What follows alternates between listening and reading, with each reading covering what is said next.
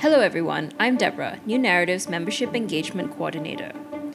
Refugee children in Malaysia are denied access to the formal education system. This leaves informal community-based learning centers as their only option. On this episode of Southeast Asia Dispatches, I speak to Toy Sun Nungkum, or better known as Sam, who is the director of the Kachin Refugee Learning Center, and Abira Abdullah, a Fuji School alumni and the co-founder of Project Stand Up. We talk about what their own educational experience in learning centers here in Malaysia has been like and the impact the pandemic has had on the informal education system for refugee children. If you enjoy what we're doing, please do support our work by becoming a member of New Narrative at newnarrative.com/join. Memberships start at just $52 a year, that's just $1 a week. Or you can donate at newnarrative.com/donate. And check out our website at newnarrative.com for more stories from Southeast Asia. So thank you both for joining me on the show today, Sam and Abira. Sam, you're the director at the Kachin Refugee Learning Center, which provides holistic education for the children from Myanmar refugee families. And Abira, you're a Fuji School alumni and also the co-founder of Project Stand Up, which focuses on improving access to and participation in education, particularly for girls. So maybe I'll start with you, Abira. What motivated you to form your own organization, Project Stand Up, and how did that project come about? Thank you so much, Deborah. Sure. So Project Stand Up was actually an initiative that we have started in 2016 while we were a student at Fuji School. And the inspiration and the reason why we came up with this, actually making it an organization, is because we have noticed some gender barriers for girls inside our classroom to participate, because we have noticed there were less girls attending school because of household tasks that they have to do at home and, competing responsibilities, we call. So we have designed a program, our first program, called the Champion Education Program to solve this problem.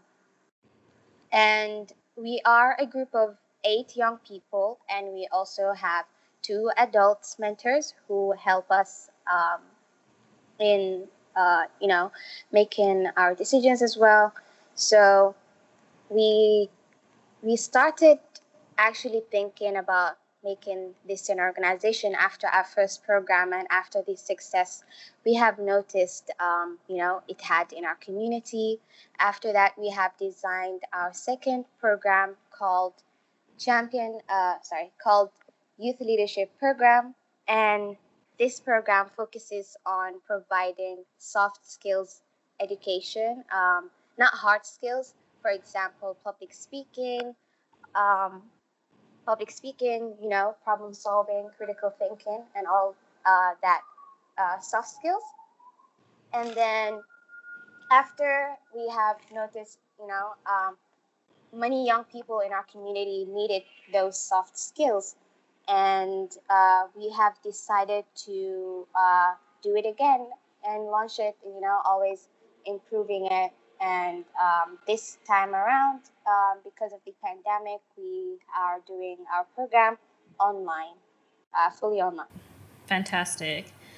So, I want to turn this question to both of you. Both of you have the experience of coming to Malaysia as refugees. And I wanted to ask, what have you heard from others in a similar situation about what drives refugees to come to Malaysia, or maybe what, in your own experience, is a factor that led for you to come to Malaysia? Okay.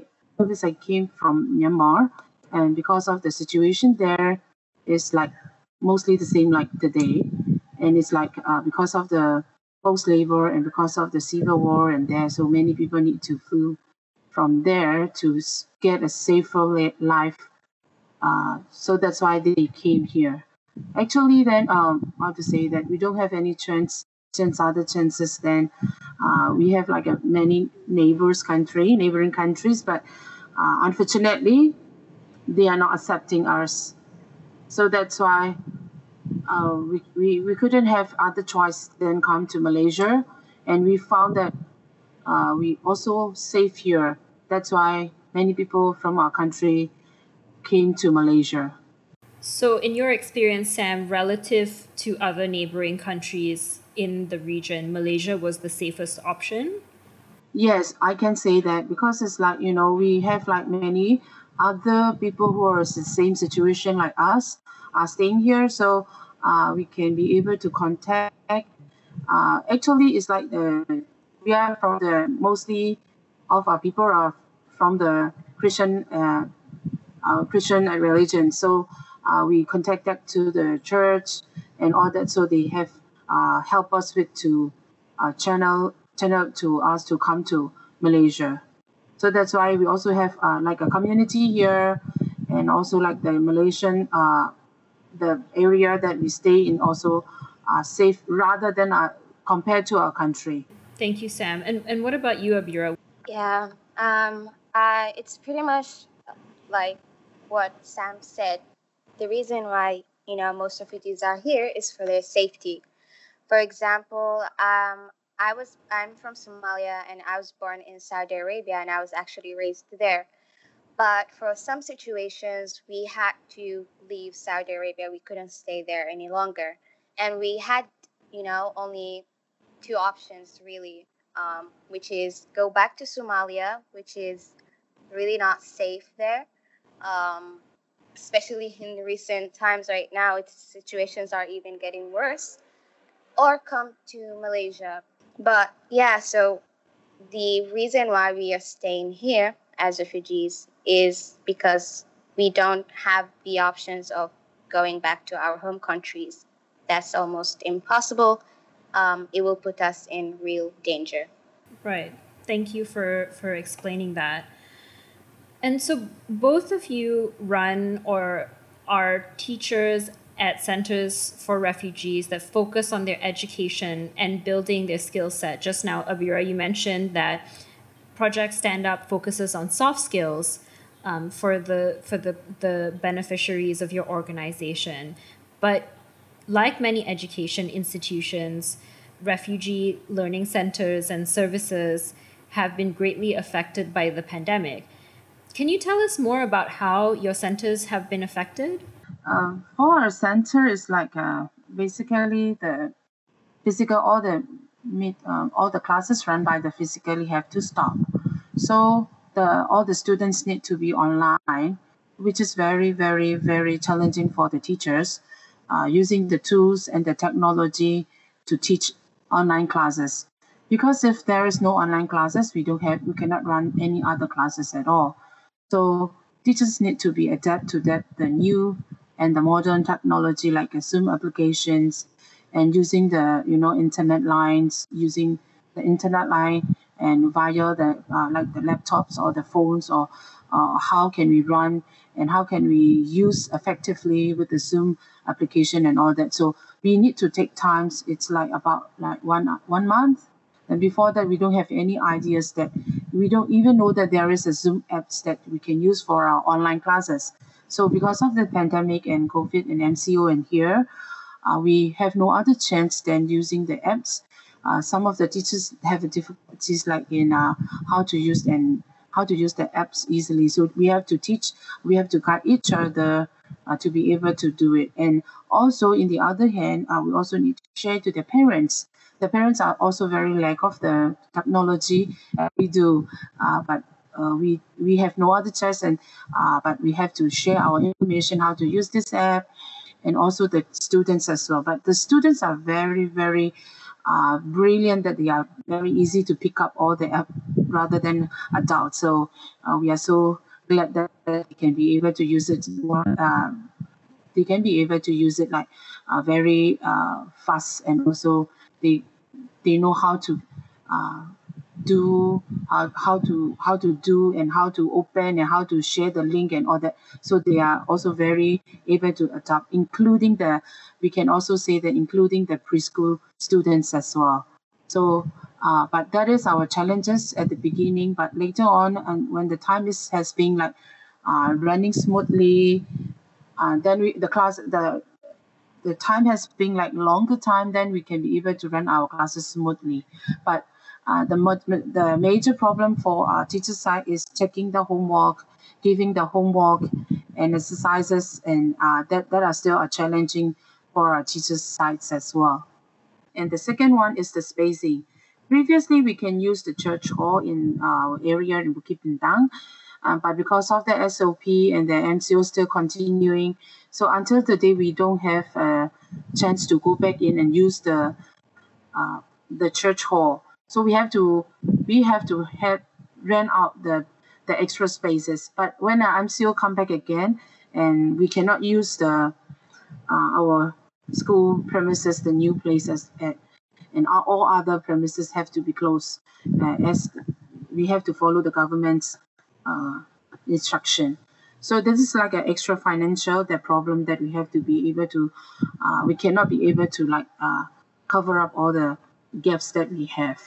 So, and also the children and also the teachers, because we are using the phone and also like a laptop and all that. So it is like we are taking more time using the screen. So it is affect to our eyes. So some of the children need to wear the glasses, and also like the teachers as well. So we also need to be aware of ourselves and remind each other not to use the phone or not to use the screen at all times, something like that. So this is like a difficulties that we are facing because of the COVID and MCO from our center. So problems in many different ways, or challenges in many different ways.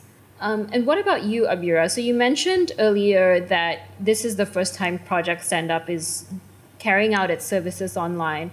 How is Project Stand Up affected by the pandemic as well? So for our programs, the most part that is really affected by the pandemic is when we do community outreach. Our programs are mainly focused on solving problems, finding problems and etc. within communities. So we really use a lot of human-centered design processes where we have to go out and ask members of the community surveys and questionnaires and etc. So we had one program that we have designed, but we couldn't do the pilot for it, which is called CCF program, Community Connectivity Project. We have done the training for the youth, but once the pandemic hit, we had to stop, and we couldn't find any alternatives for how the young people are going to go out with in their communities and basically conduct the trainings and how to use the app, etc. And that is one challenge that we faced at the beginning, and we are still, uncertain how we are going to further implement our CCF project. However, we have another project that, I spoke about called the Youth Leadership Program. This project is mainly focused on teaching young people the skills, and because of its focus, we could do it online. Although at the end of the project, members of the program will have to do also a capstone project to have, design whatever solution or from a problem that they choose. And currently, we are doing it online. We are just, at the start of the program. So hopefully, we are going to manage it online. The most difficult part that, Sam mentioned with, using technology, it's also very similar to us, where, having internet connection problems with some members, making it hard for them to communicate or attend some of the sessions, and many problems, facing, problems like with the schedules of the members. Almost everyone, all our members are having some extra classes or, schools, courses to do, and they are also, managing it with this program.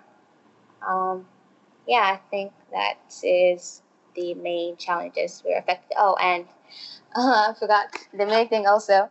It was when we first, were recruiting for our project online. It was really, really hard to find people to attend our program.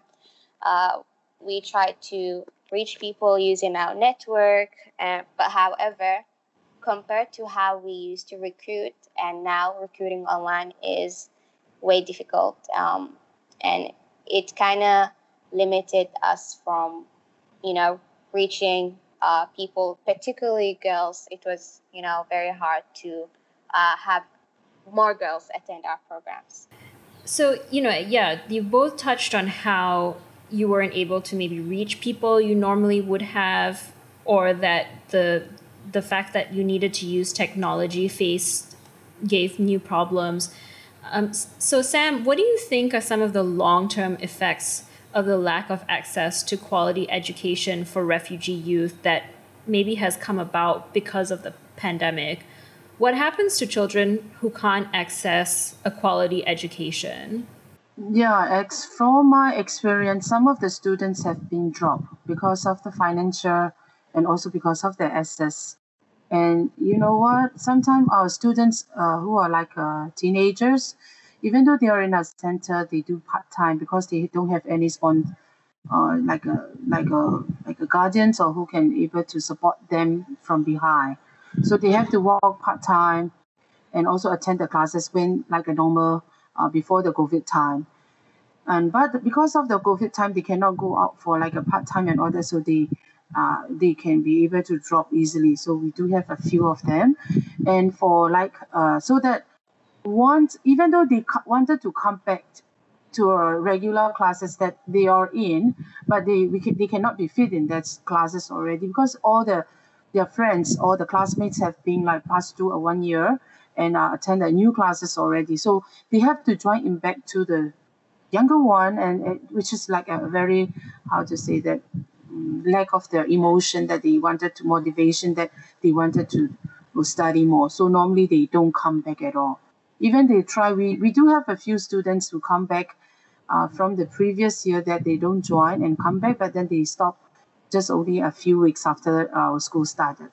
So that is a long term that if they are not joining with the school, and also they are like a how to say they are not continuing with the study, means that it is there is no turning back for them. So they even though they wanted to turn back, then how to say only their mind has, but the physically they cannot adapt the lessons, and the children that they need to study together are much younger than them. So those kind of emotion that they have, so normally they drop more easier. I mean, the easier than the other normal kids. So that's why I always tell them that the parents and the students as well, if you have a problems, then don't give up the school. But we do have some. We cannot just stop them for how to say leaving the school because of the problems with their financial, which is very major problem, and we also cannot be able to cover from our center, as our centers also been facing the same problem. Yeah, that is a long term that if they don't join in or they are like being stopping, and because of the many reason to come to school, so it is the problem for the children and the young adults as well. So even a short-term disruption or interruption of their education could mean maybe the end of them attending school. Yeah, we can say that because it's like you know what, even just the started is like the COVID started in March, right? Then we are waiting for the school to be reopened the whole year, but just only a few months. But even just only like March, April, May, June, after July, August, then after that, then we can be able to run our bigger. But that 3 months, some of the students can't be there to stand without any income. So that is just only to point out for the students, point out view some of the younger young adult students. But for the parents, we all have the same situation as well. If there is no income, then they cannot pay for the school fees. They only need to focus on their rental fees and the food.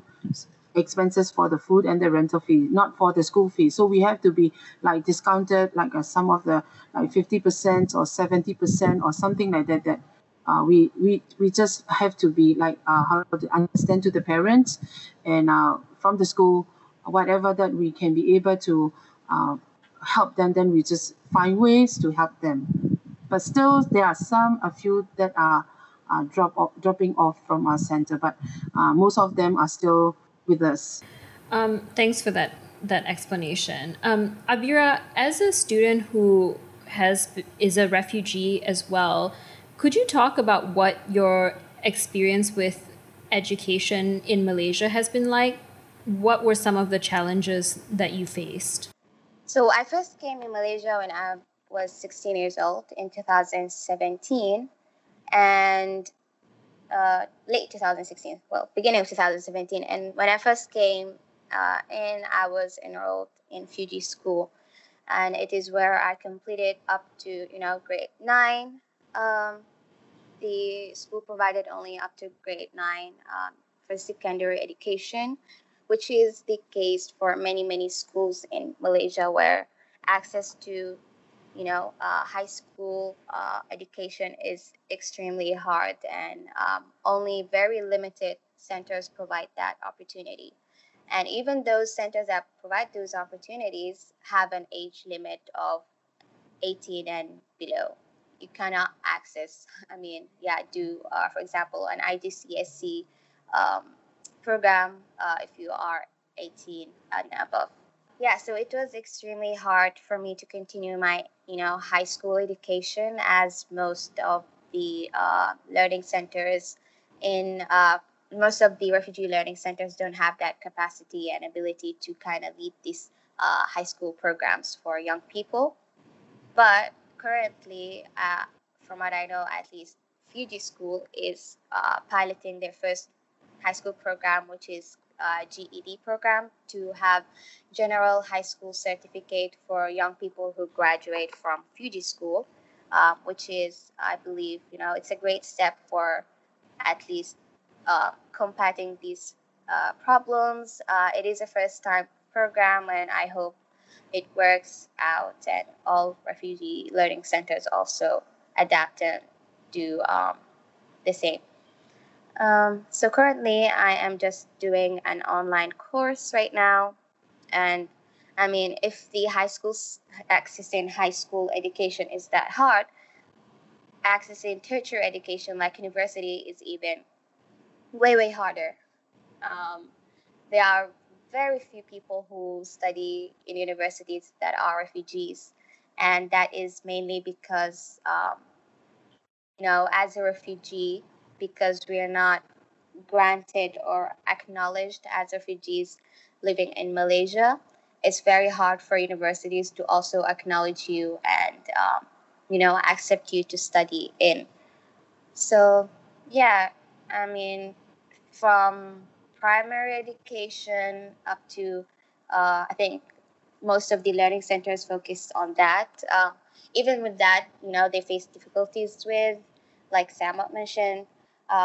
So you moving from high school till university is an area that is usually not looked into because of all the difficulties young people have.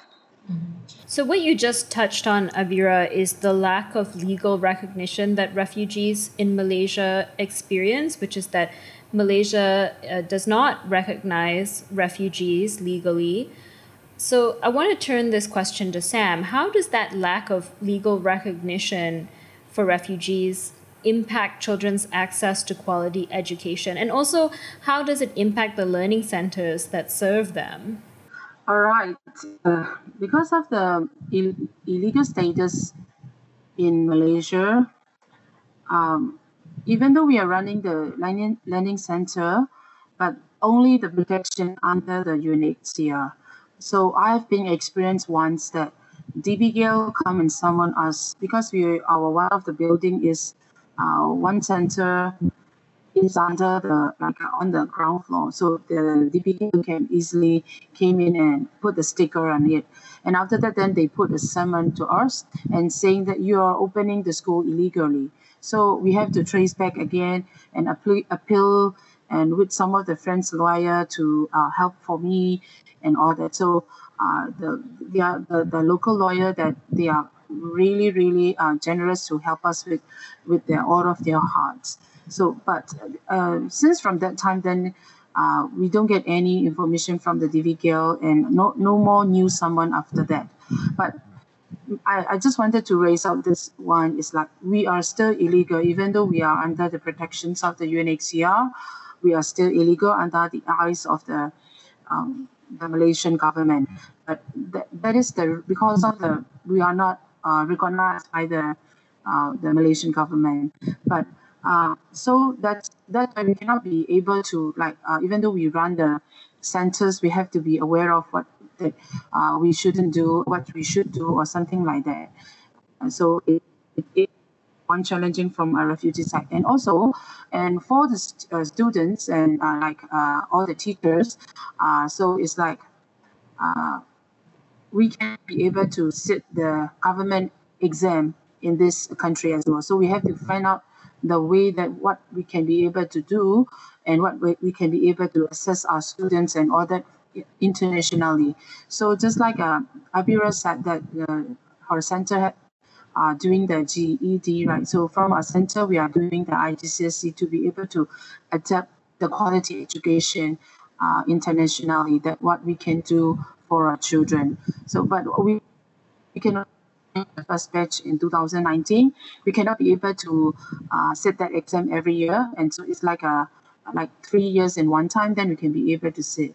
So it is like now the second time we are going to sit this year. We hope that we could be able to sit the exam in this year, but I'm not sure yet because of the COVID and MCO and all that. Even though we do the online studying, but we have to be make sure that they are be able to sit their exam. So it's like other legalization, like just like Abira said, that the tertiary education, which is very far beyond that our dreams. Even after finishing our IGCSE, where do we go? Which university that can be able to attend or something like that. It is also a challenging for a refugee people because it's like for our status is even though we are holding our UNHCR card, we are not allowed to go in like a normal other students. So it's the tertiary education is also a very challenging, and after we finishing and we don't know where. So this is our challenging with the illegal status in Malaysia. Yeah, so there seems to be, a real limitation to how much access children can have to education, even when they really desire that. Abira, how are refugee girls particularly disadvantaged when it comes to access to education? So refugee girls in particular have, kind of not the same access compared to boys when it comes to education because of some gender stereotypes and gender norms imposed by, the community, society, and, elder people that, in some, for example, in some societies, they believe that girls should just complete primary and then after that she should get marry someone and then just sit for her house and take care of her kids, etc. And this belief is it's not just in one community, it's in almost many communities that share that. And so having also the belief having girls assigned a role to be just at home and boys having assigned them a role just to work and take care of the financing and etc. itself, it poses a very difficult time for girls to pursue education. For example, if I am a girl, I'm expected to cook and clean, take care of the children of my home, and on top of that, study. If I'm a boy, let's say, you you have more freedom with regards to how to manage your time, because you're not expected to cook and clean and take care of the children and all that other roles assigned to girls. So we call this task like competing task, for girls to have. And then the way we in our program, Champion Education program, we have kind of designed our solutions. Okay, so how to tackle this problem is through showing the community that both boys and girls can do the same task, and through sharing responsibilities. For example, in the household. And how does Project Stand Up work to promote access to education and opportunities for refugee girls? So through our programs, we believe, we want to give equal opportunities, equal access to both boys and girls to have, equal participation basically in schools and etc. We want more young people speak up and participate in designing solutions and becoming leaders in their communities. The way we do it, so we are not like a school teaching, the hard skills. As I said, we teach soft skills, for example, building confidence in young people to, pursue their dreams and all that. And that itself will have, a positive effect into their school life, where they will be able to participate much more and speak up, having that confidence to share their ideas. Thank you. Avira, in January, New Narrative published a long-form journalism piece on refugee education written by Emily Fishbane and Jaw Tu Kwong, which we'll link in this episode. The piece made such an impact that readers made donations to some of the centers mentioned in the article, including Project Stand Up. Can you tell us about how the new donations have helped your beneficiaries? Yes, sure. Actually, thanks to the donation that came in through the piece published, it helped us reach our goal of having, enough money to basically do our project online. In terms of, we wanted to have the tools ready when we want to deliver our program online. For example, having Zoom, it needs subscription and all that. We also want to have, some small grants for our members to design their capstone project, to have the ability to manage a budget, teaching them all that kind of things that a project would need to have.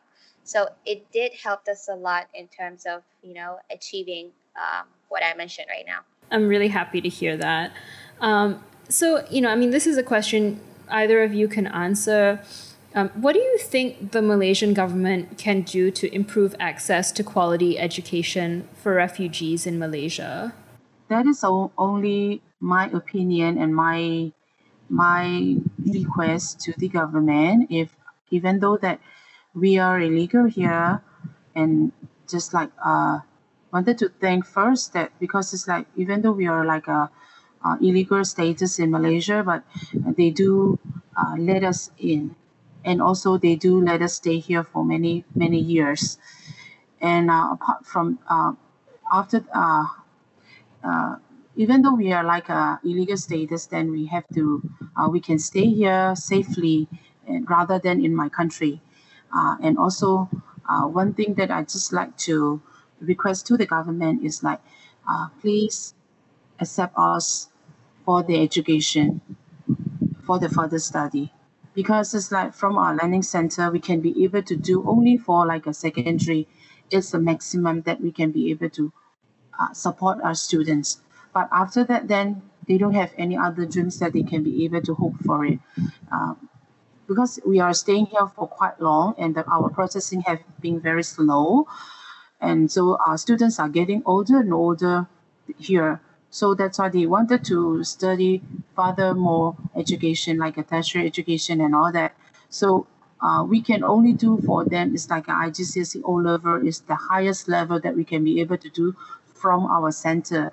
So if the government can be able to open up the spaces for our refugee children, to be able to attend the tertiary education. That would be our very big dreams for our students. Thank you so much. Yes, I agree with Sam. Definitely, opening um, places and for young people to continue, complete their studies, having a degree. Also considering, to have refugees, giving them actually legal status, and acknowledge them that they are refugees here, because this will not only help us, with education, it will also help us having, right to work, provide for our families without having the fear of being arrested because we're working illegally. Or, for example, having protection from, the places refugees work at, because they are considered illegal. There is very, worsening conditions for them to work in, I'd say. Um, and if that is not possible from, let's say, a political, view, individuals can also help refugees. Like Malaysians, which they already a lot of Malaysians really do great help. With refugee learning centers and all of that.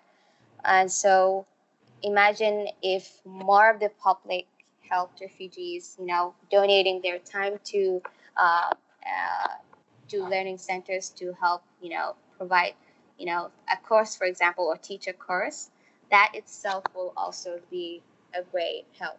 Yeah, and Abira, I think you make an important point about the right to work for refugees. I think the legal recognition of refugees isn't just to benefit refugees, but it could potentially benefit Malaysia. And I personally don't really like to make the economic argument for why we should grant refugees and migrants legal status, but I think that sometimes it is important to point out that, financially and economically, if Malaysia were to grant refugees the right to work, there's a study by the think tank Ideas that estimates that refugees could contribute an increase to over 3 billion ringgit by 2024 to Malaysia's GDP. So, that through higher spending. And so that's, I think it's not just refugees who stand to benefit from legal recognition, but, Malaysia as a country as well,